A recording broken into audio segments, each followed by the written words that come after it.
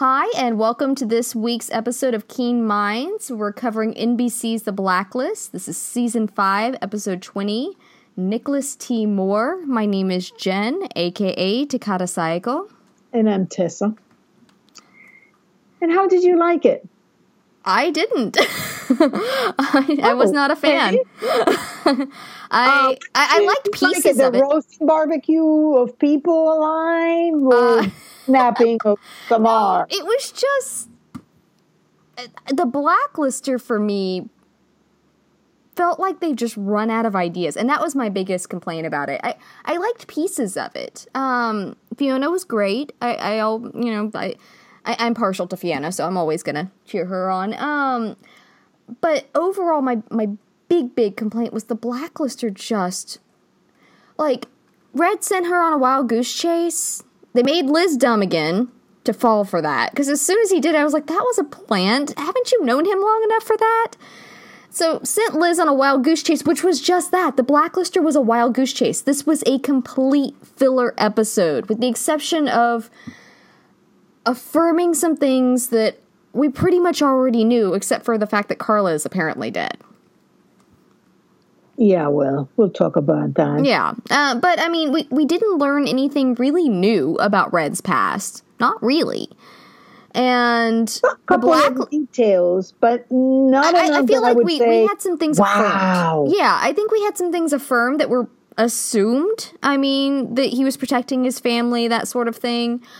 That's always nice. It was kind of like at the end of 508, or in the middle of 508 when we had those flashbacks where it was like they were confirming that Tom loved Liz all along. It's like, oh, well, at least, the Tom Keen fans have known this for a long time, but thank you for confirming that.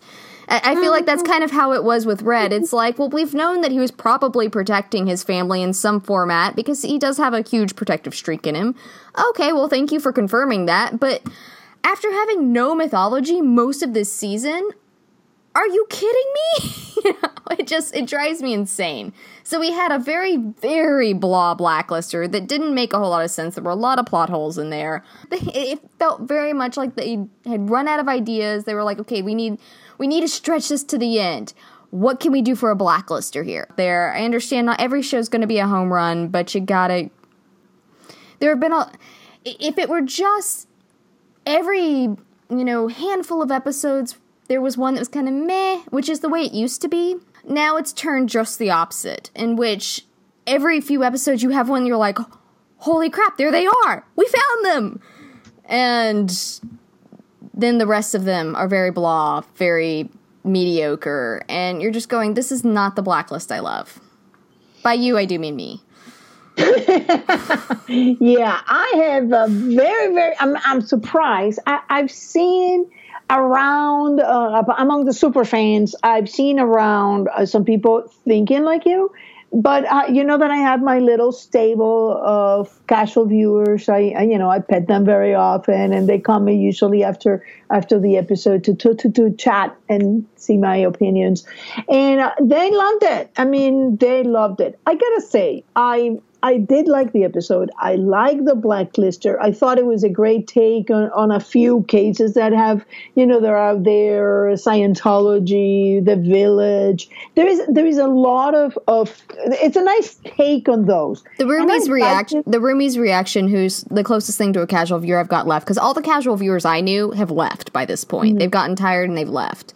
So the Roomie is the closest thing to the casual viewer that I've got now. And as soon as it came around, she goes, oh my God, another cult? That was her reaction.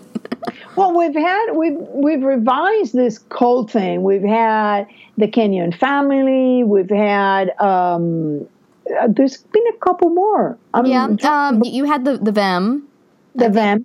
The Vem was very cultish. Yes. You had the one with the kids. With all the kids was semi-cultish. Lady Ambrosia. Yeah. Yes. That was a little different, but more. Yeah, I mean, it's. I liked it because it's just crazy enough, and that the kind of things actually happen. Oh yeah. Well, I mean, I went to school about the book. I'm like, oh boy. I went to school in Waco, so I mean, we had the David Koresh thing, maybe decade and a half, 2 decades before I was there. I mean, so it's you know, know about the cults, the crazy cults that happen. So I liked it. I thought it was a nice episode to have that kind of wild goose chase, because Red chose something that was just perfect. I wouldn't be surprised if Red knew all along have read the book or something like that. The point is that he chose the weirdest thing around that looked like a blacklister, and it came in a newspaper like so many he had done. Like, hey, look at the newspaper. It's like the CIA guy that was kidnapped in Ruslan Denisov, or so many others that have started with a little piece on the news. Well, I thought it was good. Liz did say, she said, it's exactly like we'd see on the Blacklist, on his Blacklist. This is, and I mean, she even made that comment. So yeah, my biggest issue with that was the fact that the way that he did it was so pronounced, it made Liz look like an idiot. The camera work done to us made us realize that was it. He didn't really do it that obvious, because all he did was put the newspaper and put his foot on it. So that wasn't really that obvious. The camera work.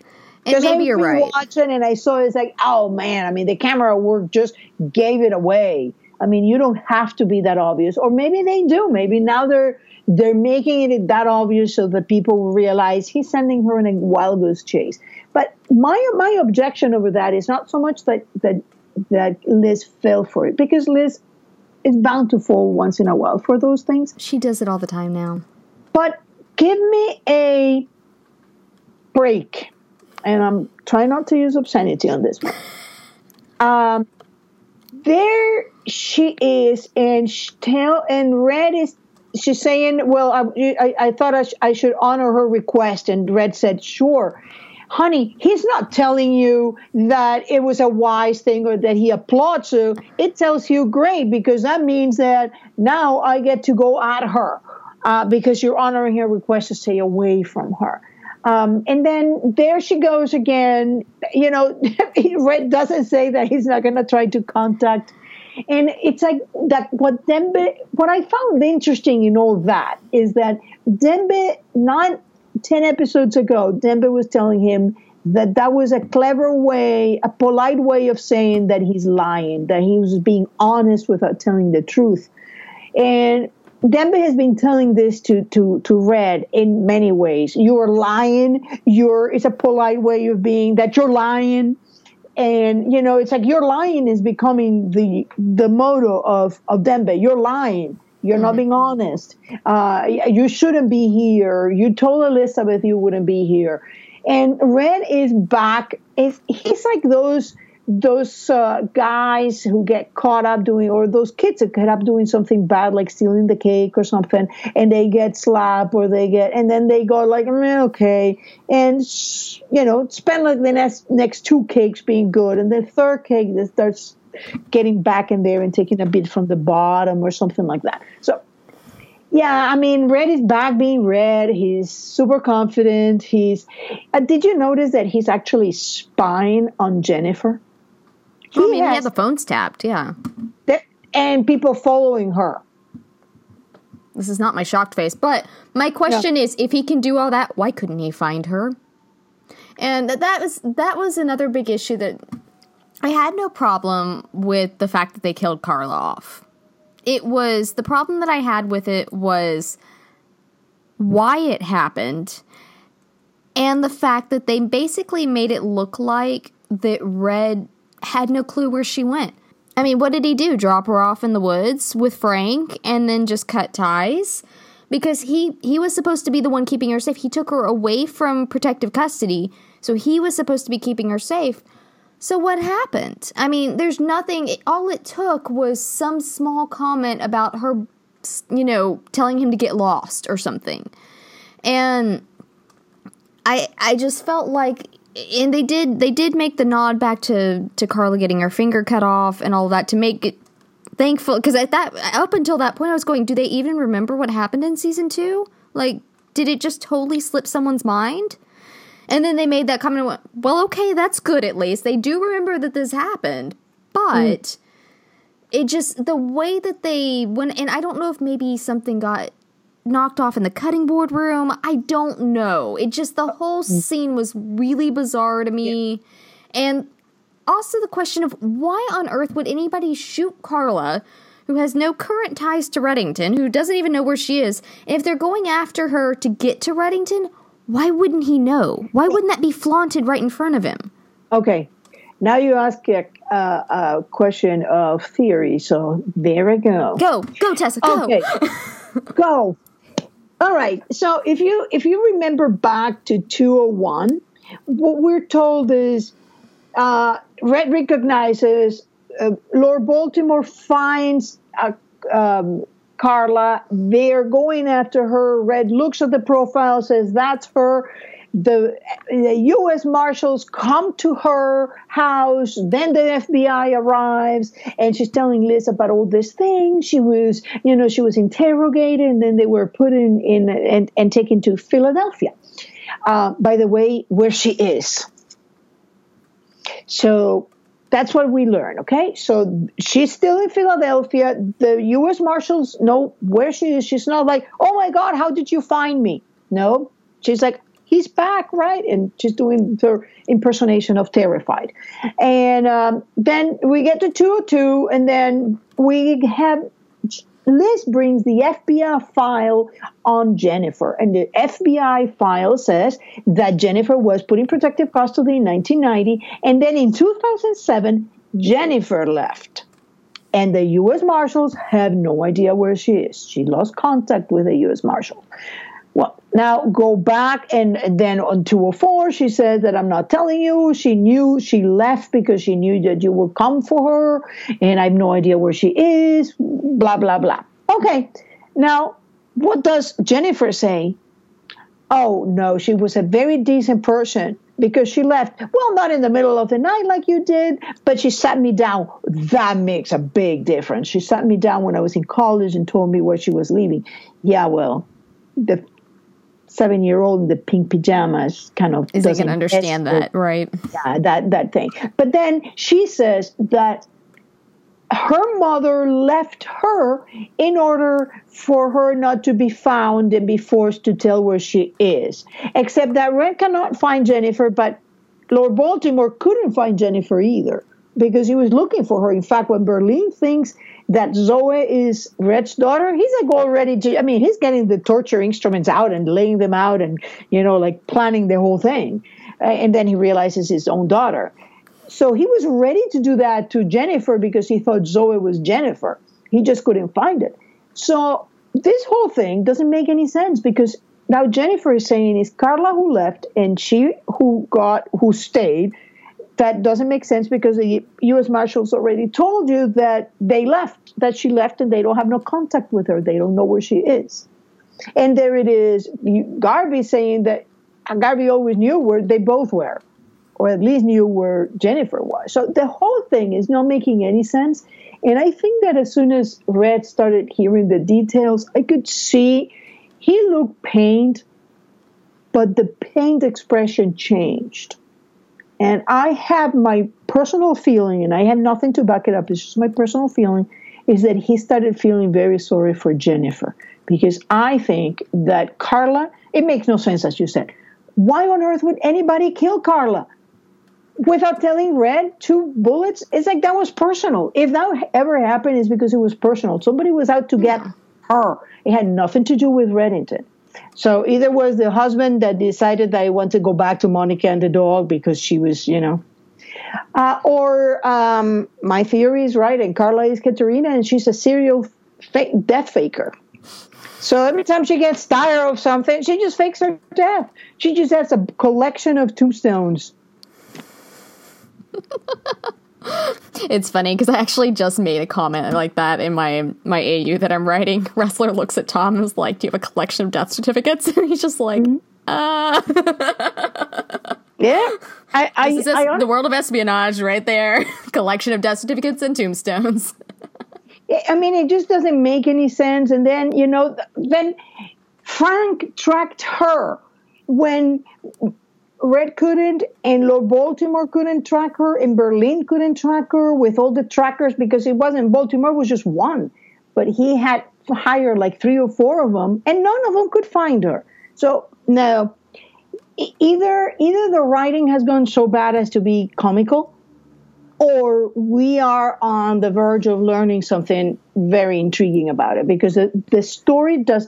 It's the same thing. Remember when I always tell, like, there is that story how Berlin found Liz didn't quite mesh. It looked like it until you started looking at the little details, and then it's like a puzzle. It doesn't fit. It may be in the general vicinity, but there's a missing piece. And I knew that there was a missing piece that we got in 508. I feel that we have the same situation now. We'll see. I honestly feel that either Jennifer is the biggest actress that we've seen so far, and this whole thing was, or that she had the wool pulled over by her mother. Yeah, it could be either or with her. It's hard to say. I hope we see Fiona back. I hope that she's not gone for good, because I really like her. And it could be that's the story that they cooked up to get Red to leave her alone. I mean, because that was her final thing is, I've given you this, now will you walk away? Yeah, and that Red saying yes was, I'm not sure I believe Red, but then Red is becoming less and less believable. He's becoming so cocky that it doesn't even anymore is Red speak. He's just lying now. Yeah. He's exhausting these days. It's so sad because he started out as one of my very favorite characters in this show, and now I know you still love him, and I'm glad you could keep that, because I feel nothing but exhaustion and irritation towards him. Were you glad to see Dr. Lohman back and Smokey? Wait a minute. Awesome. I don't know. Smokey rubs me the wrong way. I don't know how I feel about him. Some days I really like him, and some days I'm just like, oh no. Oh, I love the outfits. Oh my God, I love that. I think it may be the sideburns that get me. Like, the sideburns are just so extra. Like, what is wrong with you, man? I had a great time watching Smokey. The 70s called. Starsky and Hutch called. Yeah, I don't know. I like him. How did you like about seeing the doctor back? When have we seen her before? I didn't remember her. She was in the Endling. She's the expert. Doctors with no morals. Doctor with her morals. The one that you go there and says that you have a problem with your poodle or something, and she says no, but I left her here or something like that, and that's how she. Okay, all right. That's no, I forgot about her with the boar pie. Okay, the scrumptious boar pie in Ireland. Okay. Well, I like it when they do that, where they tie people back in like that. So kudos. I didn't realize it, which is funny because the actor that played Nicholas Moore, I could have sworn, like, if I had seen him on anything else, I would have just assumed I'd seen him on Blacklist. I don't know He's very Blacklister kind of. I guess. I don't know who he reminds me of that's been on the Blacklist before, but when he came on, or I looked at the roomie and I said, hasn't he been on before? Is he a repeat? And she's like, I don't know. We looked him up on IMDb, and he's never been on before, but he's been on, like, everything else. And so I must have just seen him on half a dozen other shows. I loved him. And I can tell you this, there's a few things I have not been able to stomach in the Blacklist. And these scenes, honestly, I wasn't even able to watch again when they're like going to barbecue people alive. What I found most interesting about the Blacklister, and probably one of the reasons why I liked it a lot more than a lot of the super fans, is that it played a very interesting theme. This is a good father trying to bring his sick daughter out of that cold thing to get her medical help. And there is a bad mother who just stays there and watches as the father gets cooked. Then the girl is brought back to get her cooked. I mean, what kind of mother does that?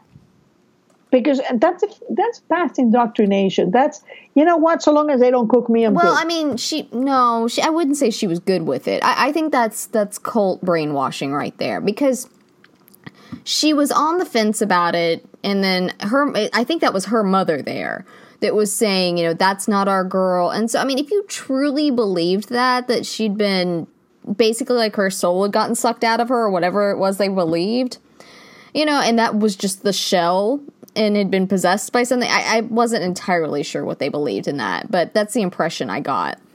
Then I'm not at all condoning this, by the way. That is not at all what this is. But, like, I could... Good thing that Jen just told us that. I feel like I need to add that. Sorry, I get so far into people's headspaces sometimes. I have to back up and go, wait, I just want to let you know this is not my point of view. This is me getting into a character's headspace. I mean, honestly, I had trouble breathing in that scene when they put the girl in the cooker. It reminded me of Game of Thrones when what's his name burned his kid alive. I looked at it, I was like, all right, here we go again. Oh, they did that in Game of Thrones? Oh, yeah. Like, I had just got... I don't remember what the character's name is. I'm horrible with him. Like, I had just gotten to the point where I was okay with the character, and then he did that, and I went, nope, bye, you're dead. Yeah. I shall relish in your death, and then I did. But, no, you don't burn kids alive. Like, that's a no-no for me. But even the guy was like, it was just... Yeah, well, the roomies thing, she goes, because you couldn't possibly shoot the man and put him out of his misery before you burn him alive. No, that would be humane. And as you said, you were not sure why it was that got him. It was them, but they were seen through those, 1950s gas masks, so everything looked like blurry. Okay, so they went after him and got him, and so they beat him to a pulp. Yes. Okay. So basically they're their own Olos. Yes. Okay. Isn't that like, what is it, the true darkness? It wasn't Red said, the dark forces, for most people, the dark forces are the forces within. I was going to say, another cult. We were talking about all the cults that we've had over time. Season 2 with the key, when he went looking for the key and the hippies. Oh, yes, there you go. I knew that was with the virus that they were spreading. Yeah. The Front. Yeah. What were they called? The Front. Yes, that was them. I was going to say, I just remember the key and the wind chimes and, all of that. So, yeah, I had some...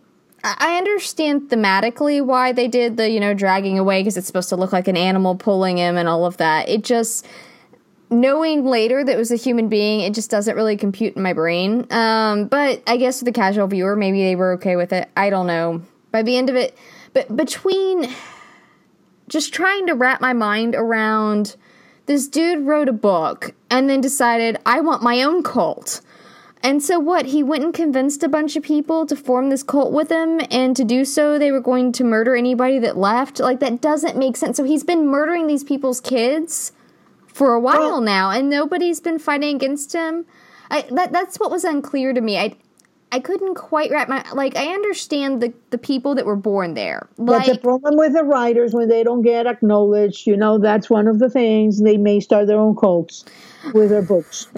Listen now. So be careful not to start your own cult. It's okay. I will do my best. I will try to stay away from cult starting. And it would be fine. So he wrote this one book and then went bizarre and berserk trying to make you believe. Hey, we're a crazy lot. What can I say? Writers are a crazy lot. I think it was just a self-jab that they were having fun of when, with that. Okay, so my folks are not on the creative spectrum at all. Like, they are both very analytical human beings. We really don't know how I came into existence. I was convinced for a very long time I was adopted. But anyway, I was talking Maybe you're a changeling, except you look just like your mom. So yeah, I look just like my mom, and I've got a bunch of stuff from my dad's side of the family. Like, there's no... Yeah, anyway, but my personality is entirely different when it comes to creative versus analytical. Anyway, and I was talking to them the other day, and I was talking about a story, and I don't want to give any spoilers in case any of our listeners are reading my story. I said, I was going through my notes and blah, blah, blah, and I knew this had to happen eventually, but then I realized, I need to shoot so-and-so tonight. I'm just talking to them, and they went, there's something wrong with you, isn't there? I was like, the thing is, I can have these conversations with writers, and it's totally normal. The joke used to be that the NSA listened into us not because we were doing anything wrong, but because they got story time from us. Well, oh my God. What did you make of Samar being abducted like that? I felt like, really? Yeah. What happened? Did she got stupid suddenly? I mean, like, things happen in the field, stuff happens, but one, I'm sorry, unless he dosed her with something, nobody's unconscious that long without brain damage happening. Like, that's coma level unconsciousness right there. I think they both were out. Because the girl was also. Well, I know she was, but like they didn't show them dosing them with anything. And maybe they did. Maybe that's what we were supposed to assume. I don't know. And if that's the case, okay, maybe I get that. But we didn't see that. We saw her get knocked out. And then we don't see her conscious again until they're driving. And I'm going, okay, that's not good. That's not how that works, And to be fair, TV takes unconsciousness to apparently, and it's funny because I used to follow a medical blog that used to be very active, and whenever you get knocked unconscious, that's a concussion. I was not aware of that as a writer, which I should have been, but I wasn't. Because I've grown up watching TV and movies and reading books where, the hero is going at something, someone knocks him over the head, and he's unconscious, and he pops up and he's fine. Tom Keene, for the last 4 seasons. How many times has this man been knocked over the head? He really probably should have had brain damage by now. How many times he's been unconscious from pilot to now? Or till, halfway through this season. And so I understand TV takes some poetic license there, and that's fine. I'm cool with that. I've stretched things. I'm not above that. But it was just bizarre. I felt like it was, we need something to do with this, and maybe it'll be an interesting storyline. I don't know. I'll wait until next week for full judgment, but it was kind of a weird thing for me. Yeah, I predicted that she will die or be really damaged a long time ago. I got a lot of people upset about it, but I'm sorry. I know she's just like lifting her hand, like almost out of the screen. I'm raising my hand, going, me. I was upset with this. But I mean, that's it. See, I knew that it was going to happen because they don't do happy good. Well, and John has straight up said that he does not, and I'm not quoting him directly. I don't remember what interview it was. I wish I knew because I know that they don't do happy. Yeah, he was like, I don't really know how to write relationships. And I just I don't remember if I was listening to it or if I read it, and I just looked at it and went, really? No, he's not relationship. He's not good writing. Happy relationship. Yeah, well, I mean, that's, and I'm just going, then find someone that can, because, like, I understand you've got to put some difficulties in there. Don't get me wrong. I mean, every step of the way, they've got to have something fighting against them. I mean, that's just writing. That's great. That's good writing. But it doesn't necessarily mean that they need to be fighting each other or that there needs to constantly be something keeping them apart. It gets exhausting. And that's, I mean, we've already been through it with the Keens. It's like, at this point, any Keen Squared fans are still along for this ride, which are fewer and fewer as time goes on, I think. We're going, okay, come on, Saram. Like our little Saram flag over in the corner. All I can say is, I knew it. I did say it. Okay. I'm sorry if I'm a little bad feeling. I'm sorry if I'm a little reluctant to pat you on the back for this one. Yeah, I know. I wasn't expecting it. Don't worry about it. It's not that I don't respect your prediction capabilities. It's that I'm just shaking my head at the whole situation. I don't respect them at all. Don't worry about it. I noticed that we also got Edward back. I did too. It was okay. That was a highlight for me because I've been complaining that I wanted to know what happened to Edward since he lost the plane. They left him in Vienna with the. Surrounded, and they were like going over his suits and his. I was like, no, not Edward. Like, we don't even have an actor that plays him, and yet I'm very attached to this man. You don't understand. Well, we've been calling him forever. Um, the one thing that caught my attention is that a lot of people are saying that Red is definitely not the father because he wasn't even talking in the third person about the father, why your father did that. But if you think about it, that is exactly what Red did with Liz. He dissociates the father in him from the criminal in him. Well, I mean, it's the same way. We talked about this back in season 3 with Agnes. It was the baby. The baby. Not Agnes, I mean, obviously he wasn't going to say his grandchild at that point, but he didn't call her by the name. For the longest time, it was just the baby. The girl, the baby. Yeah, the girl and the baby. And we talked about it at the time because for me it was very odd, and I think you were the one that said he was putting that degree of separation there to keep himself steady. And so that, yes, he's just doing it again with Jennifer, and he does it with Liz, and I mean, it's a self... The father died. Yeah. Her father died, and it wasn't just Liz's father, the one who died, it was also Jennifer's father. He could not be a father anymore. Now, the one thing that drew my attention was in 1990... No, hang on. It goes back to your cut scene that you like, your deleted scene. Yes. Oh, that's actually funny! Sorry, there's a celebration going on over here. No, but it's very much your deleted scene from season 3 where Red says that, that you basically can't do both. When someone's waiting for you to come home, you can't go out there and do your job like nobody is. Or at least go into one of those revenge things that kill your soul and expect to be back and be a father. And the thing that Red didn't know about Tom at the time is that was not what he was in for because Liz was alive. And so he was just trying to, negate the threat there. Mm. But that is exactly where I think he is right now. There we go. They really shouldn't have cut that.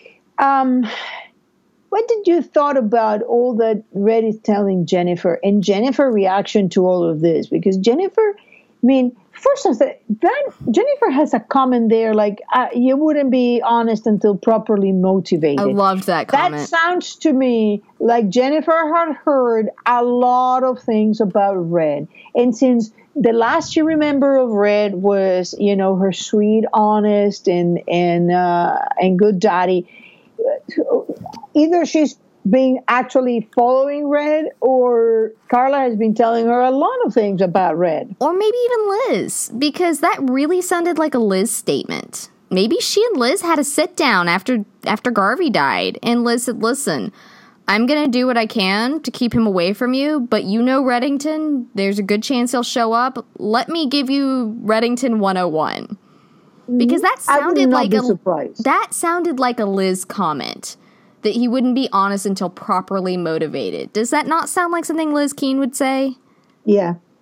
And so, yeah, that's really where I'm. I had a feeling that they may be together in this, that they're doing something about this. That because I think that if there was anything in Jennifer that said, well, how come that you were with her and I'm not? I think that once they saw that scene in the bar with the guns, that notion that, jealousy about my sister now that kind of went away. So I'm not sure what's going on in there, but I have a feeling it's going to be pretty interesting to watch. Well, I feel like something needs to unfold between them because there's still the whole question. I mean, yes, I'm aware if your theory is correct and Katerina and Carla are the same person, but let's just for the moment say that it's not and they're two separate people.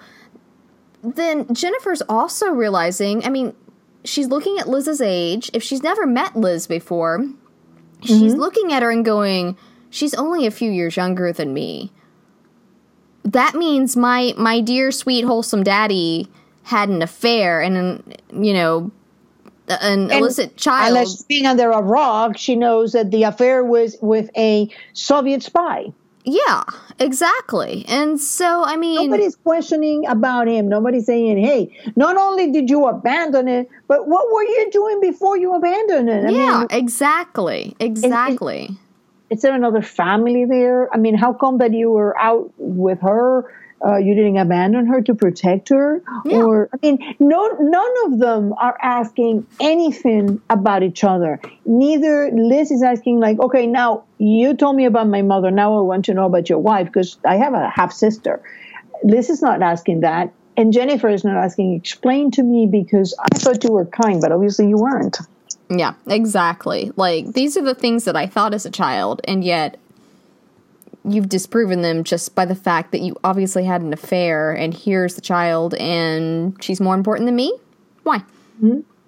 Mm-hmm. Yeah, there are a lot of questions out there. So if Jennifer just disappears into the ether, I'm going to be very put out. You will hear me griping about it for a very long while. It's not, it doesn't make any sense. The way they presented things, and, she doesn't want to even talk to him again. And then there is the damn thing about Carla is killed, and Frank tracks her. Tracks her. When Red couldn't and Lord Baltimore couldn't. Frank was an idiot. He was a total stupid man who also had affairs. So that kind of decent man were having it on with Monica and her dog. Well, not the dog was Frank. But there was definitely a dog involved in the situation. And Pee Wee Herman. Oh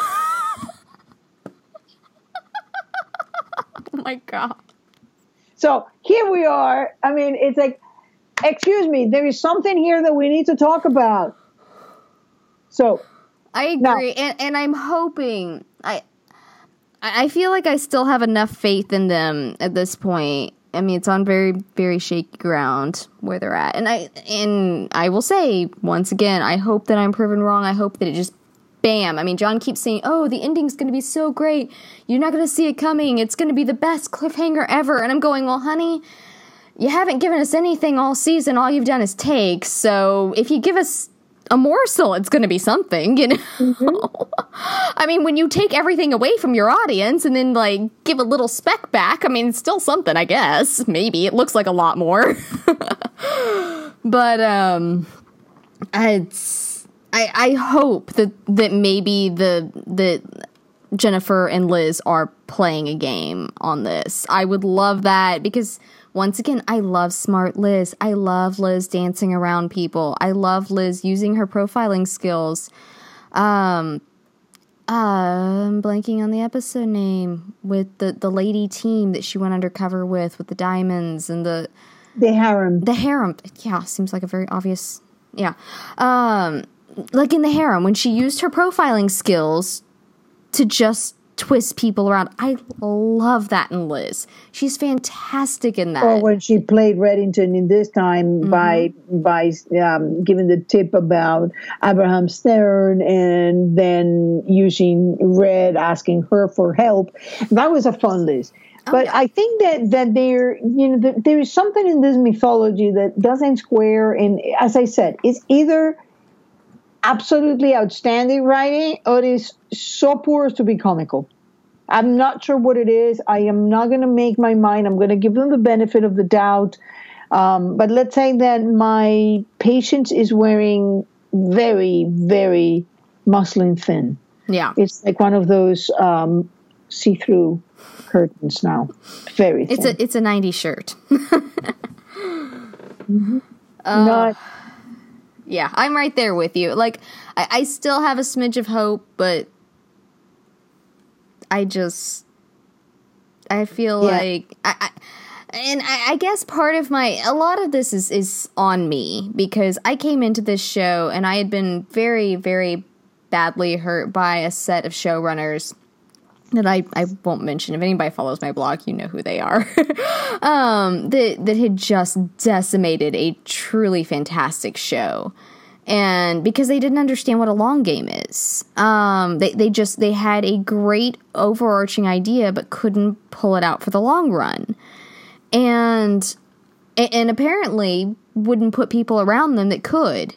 And I don't know if that's just something that happens in the industry because of ego. I don't know. But I'm not currently in the industry, so I couldn't tell you. But I came in and the Johns were it was season 2 when I came in and they were still going super strong. It was only getting better and better with each season.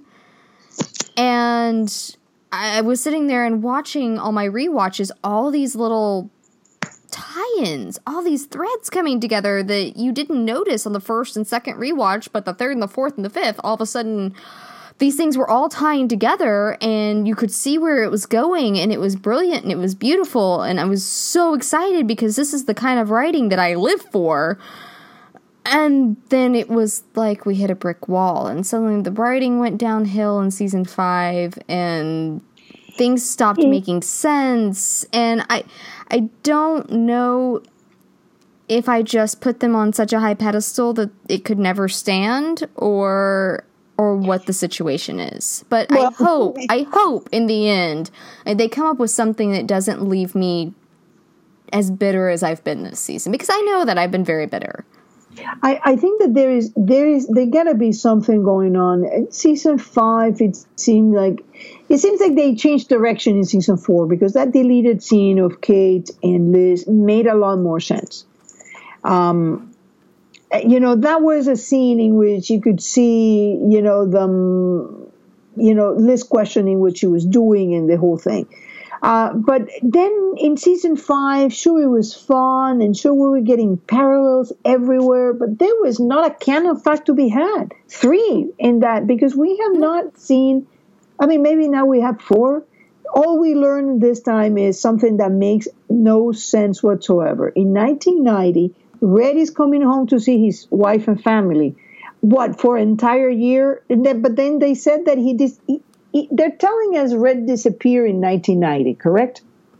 And according to what most people think, that means in December, because they're talking about Christmas, correct? So the fire is the previous year, in end of 1989, or beginning of 1990, because Katerina, 2 months later in 1990, commit suicide or walks into the ocean, because they never say commit suicide. Walk into the ocean. There's a reason for that, folks.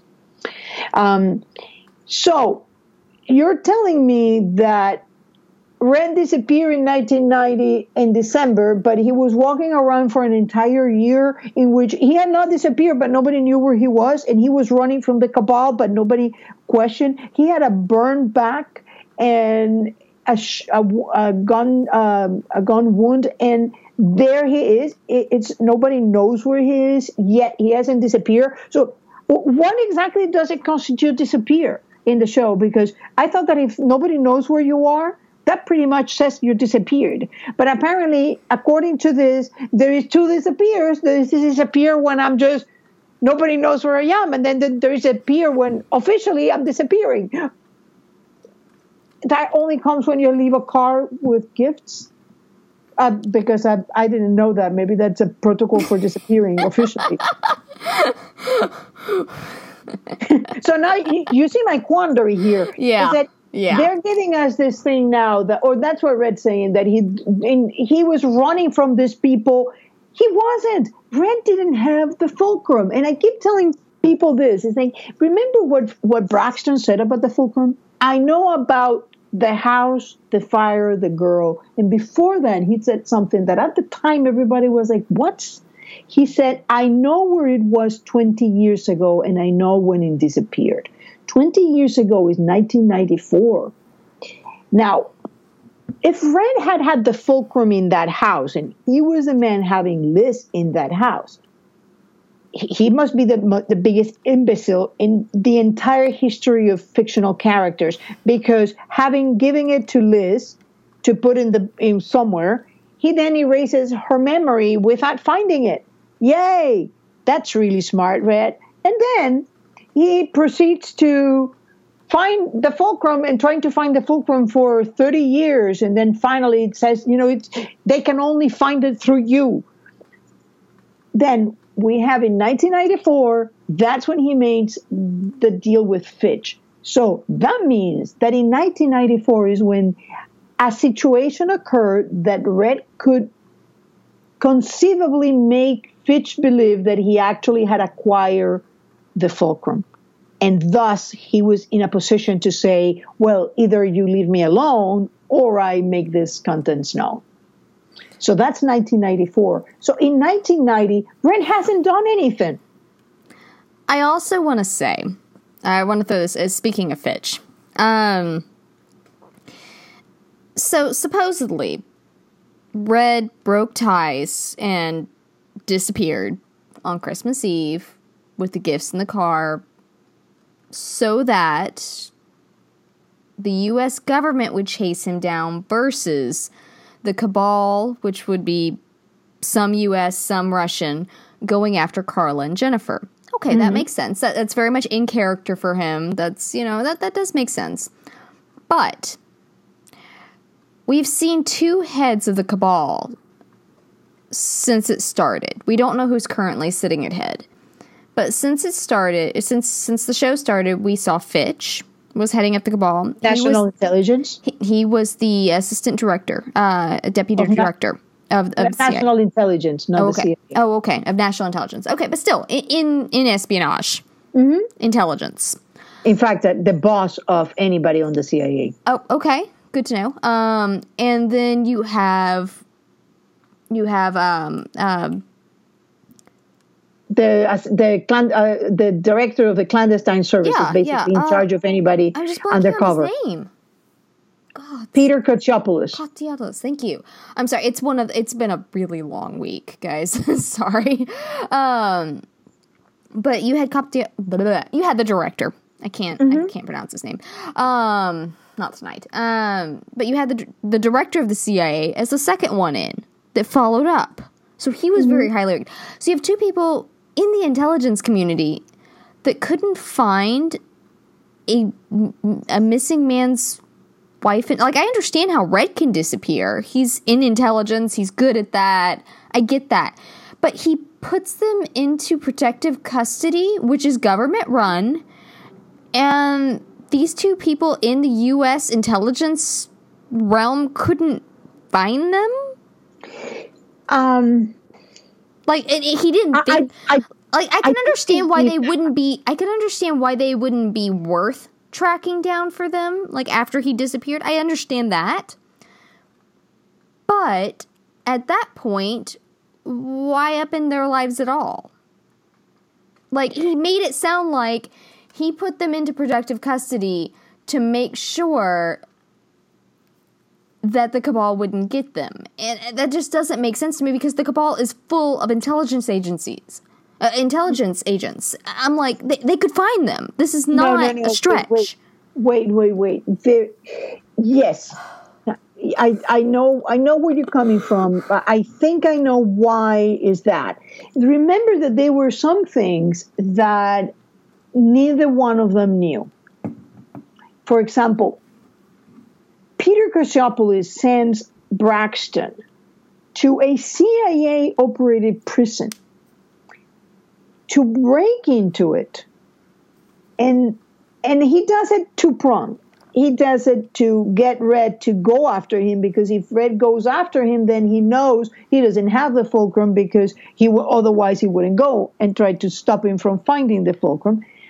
And he does it too because he cannot access that. Just because he's CIA doesn't mean that the CIA is a highly secretive, compartmentalized company in which one hand doesn't know what the other one does. And he would be probably particularly suspected because he's in clandestine services. So, they wouldn't even know when they were spying or what they were spying on. But I always found that very interesting, because that meant that the information to find the fulcrum was in a secure intelligence node, which means what could information be? Who were the people in the house that night? Who had that house? That means who had Liz? Or the address of the house, or the recent information on who these people really were. And that means that that's an information that Peter didn't have. Otherwise, he could have tried to find the fulcrum without breaking into that server. So there is something going on in this whole thing, that the entire thing doesn't make sense. Unless, of course, it does make sense if it's my Christmas theory, which is the Orthodox Christmas. Red doesn't disappear in December 1990, but in January 7, 1990, the whole thing is one event, and we don't have this crazy year. So in a way, Red is not telling Jennifer the truth about the fire, same as he wasn't telling Liz the truth about them. So he lies to both of them, and he leaves entire portions of his life out from one another. So that's my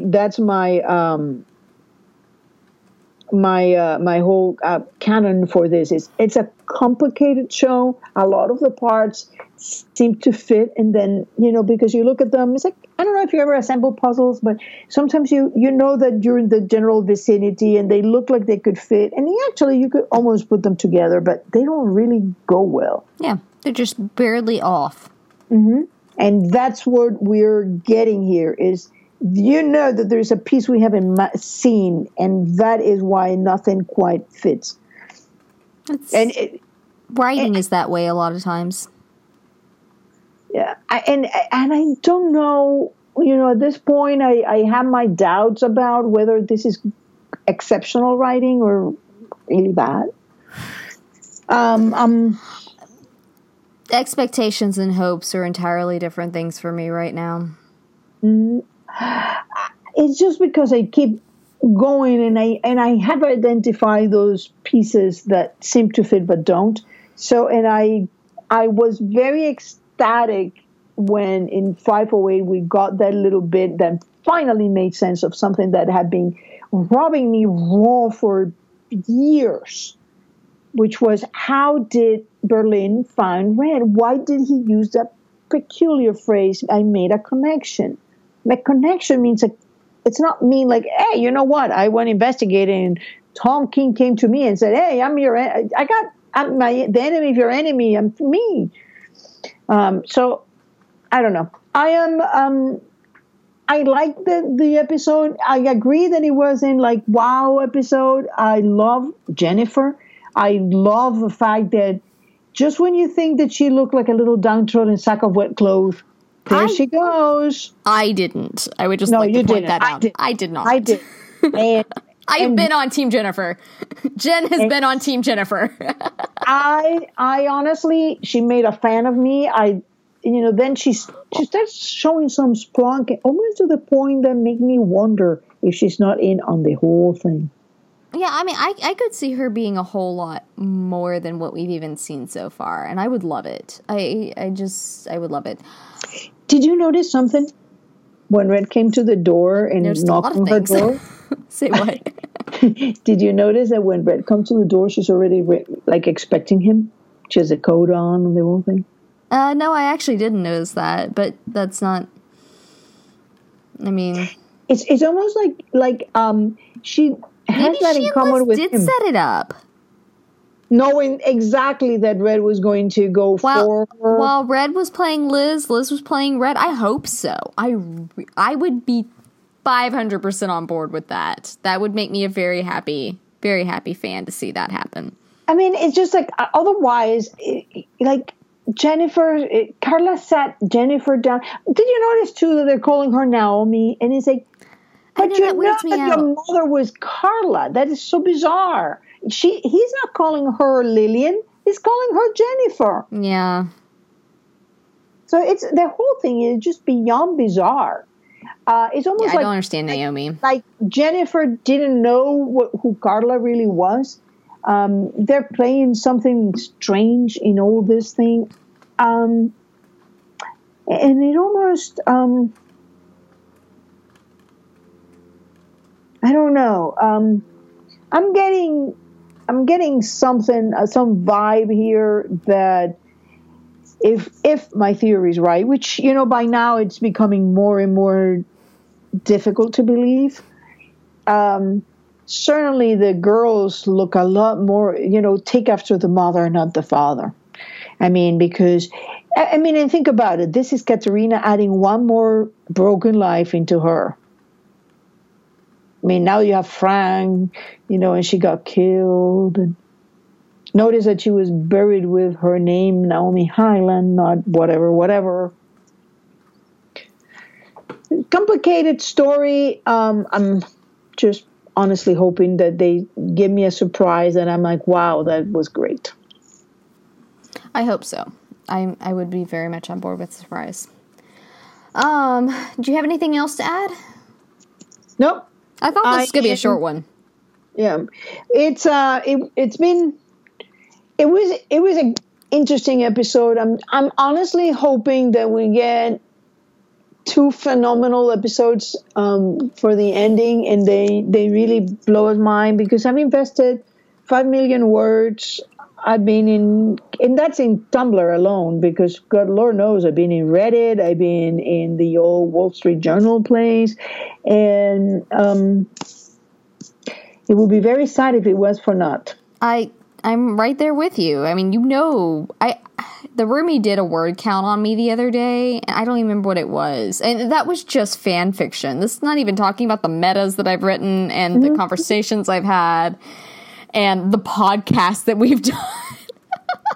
The hours we've spent. Oh, good heavens. And I mean, to be fair, I mean, we're playing in someone else's sandbox. I made the comment to the roomie today. I said, yeah, playing in it was last night after the episode. I said, yeah, we're playing their sandbox. Right now I'm just throwing the sand. I'm so angry I'm throwing the sand. But, I do hope in the end of it, because I've had moments where I've looked at them and gone, what are you people thinking? And then they've proven me wrong. And so there's always going, right up until the bitter end, there will always be a small part of me that hopes that I am the one that's wrong. I am the one that got snookered in all of this. And that they're pulling the rug out from my feet, and I'm going to land and go, holy crap, you people are brilliant. Okay. And if they do, you know me. I will be the first person to say it. I will be the first person to give them the kudos, and I hope that I can. I just don't see a scenario right now. For years, I was asked, would you ever be okay with them killing Tom Keene? Is there ever a scenario? I said, I can't see a scenario in which it would make sense that they do. And I said, that's the thing. I said, they're fantastic writers, and I can't see a good writing solution for killing Tom, at the point that they were asking it. It was always past the Drexel episode. I feel like Drexel was the turning point for the Keenes. And I still feel that way. And it's easy to slough that off as saying, oh, you're a Keen Squared fan, you're a Tom fan. Yes, some of that goes into it. There's no discounting that. There's no discounting that when they kill your favorite, that's going to bother you. Or even your second favorite, what have you. But my biggest issue with that, I could be upset and still move on and not be freakishly bitter if, as far as I can see in the writing, it has decimated a fulfilling ending for Liz, in which they went out of their, and I know I've said this 1,000 times, but bear with me one more, in which they went out of their way to point out what she wanted, and then again went out of their way to have Reddington promise her that she would have that, and then to have Reddington partially responsible for that to go away. That, to me, decimates a fulfilling really promised that she would have a walk in the park. Yes, he did. She said, you will have the simple life that you want. That's not exactly it. And it wasn't about not letting go, I think. I think it's a lot darker. And after this episode, this was dark. Yeah, you have thought that for a while, and I understand that. I finally finished Alias. It was like a 3-year experience, but I finally finished it. And that is the kind of ending I was looking for. Was like the ending of Alias, like the ending of Fringe. These shows that have these dark themes, these painful themes that run all through them, loss and struggle and all of this. And then in the end, you've still got something that you're walking away with, because I feel like in the day and age we live in, that there's so much pain and anguish out there that people come to their television sets for an escape. It's the same reason you read a book. It's the same reason you watch a TV show, a movie. you come for an escape, and why on earth would you want the same old that you see, people say, oh, there are no happy endings in real life. Well, I'm not looking at this for real life. I'm not watching a show about heightened reality for real life. I turn on the news for that. Thank you, but no. And so and to be fair, that's part of where I come from as a writer, that is very much my direction, and it's something I'm very solid on where I write, and that I swear this show has made me even more solid on. But it bothers me. It doesn't. I know you and I have a different opinion on this particular genre, that we see it differently, but as of right now, I can't foresee a way that they can fix this. And maybe they don't want to. Maybe they don't. But I feel like there might be a number of ways they do this. I think for that, you really have to wait and see how long they have. It's going to be very different if next season is the last, or if they say, well, we still got 2 seasons, maybe we got 5 seasons. Oh, God, the way they're stretching it now, I hope they don't have 5 seasons. I hope not. I think that they'll run out of any ideas. Story, but you're turning into a procedural in which you think you're revealing something, but you're not. Yeah, they're not revealing anything. I mean, they didn't. There were these big moments where you're supposed to be revealing something. I mean, the discussion between Reddington and Jennifer should have given some nugget of truth there, and it gave us really nothing new. A bunch of negatives, things that couldn't have been. Reddington couldn't have been running in 1990 from the cabal for a whole year. Carla, made no sense that Carla was killed with 2 bullets. It made no sense that Red didn't know where Carla was. It made no sense that Frank tracked Jennifer. It just nothing in that matched up, and so that's. Yeah. Anyway, I'm done with my grumblings. There are all my grumblings. We had someone the other day that left us a YouTube message, said, would you please stop complaining about this show? I love it. And I'm just like, sorry, man. I used to, Like, I really would like to stop complaining about it. That would be very, very nice. Well, we're going to give it a run until the end of until 5/22, and we will let you guys know what are we planning to do with the podcast for next season, if there is a next season. But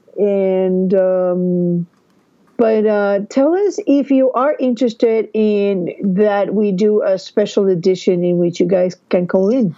Yeah, we were talking about that, and I know I've talked to people individually about it, and so Tessa and I were talking about it before we started recording today. We would love to do an episode that was very, very much had interaction with you guys, because we don't get to talk to you a whole lot together. It's either on Facebook or on Twitter or on Tumblr, and it's always just one of us.